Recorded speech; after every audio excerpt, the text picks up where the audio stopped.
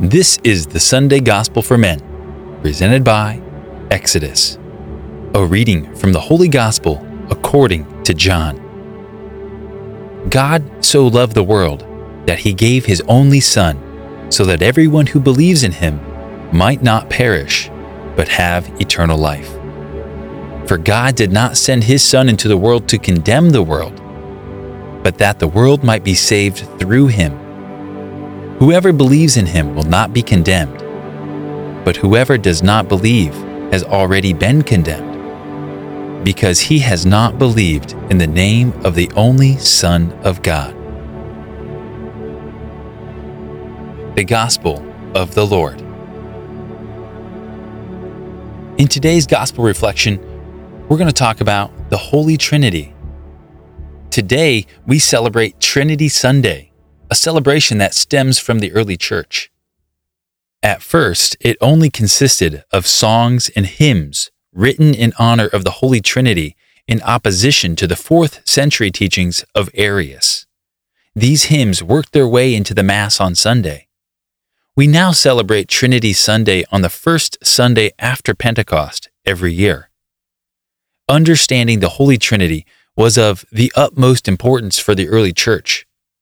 One of the most precise writings about the Trinity is the Athanasian Creed, which is, "Now this is the Catholic faith, that we worship one God in Trinity, in the Trinity in unity, neither blending their persons nor dividing their essence. For the person of the Father is a distinct person, the person of the Son is another, and that of the Holy Spirit still another. But the divinity of the Father, Son, and Holy Spirit is one, their glory equal, their majesty coeternal. Anyone then who desires to be saved should think thus about the Trinity." At the center of the Christian faith stands the eternal truth that the one God is 3 divine persons. This is a beautiful and mysterious truth. As we reflect on this mystery, we pray to the Trinity. Our connection to the Trinity is in the person of Jesus Christ, true God and true man. And today's gospel focuses on the moment when the Father sends the Son into our human world. God so loved the world that he gave his only Son. Even before Jesus became man, God was present everywhere, holding all things in existence.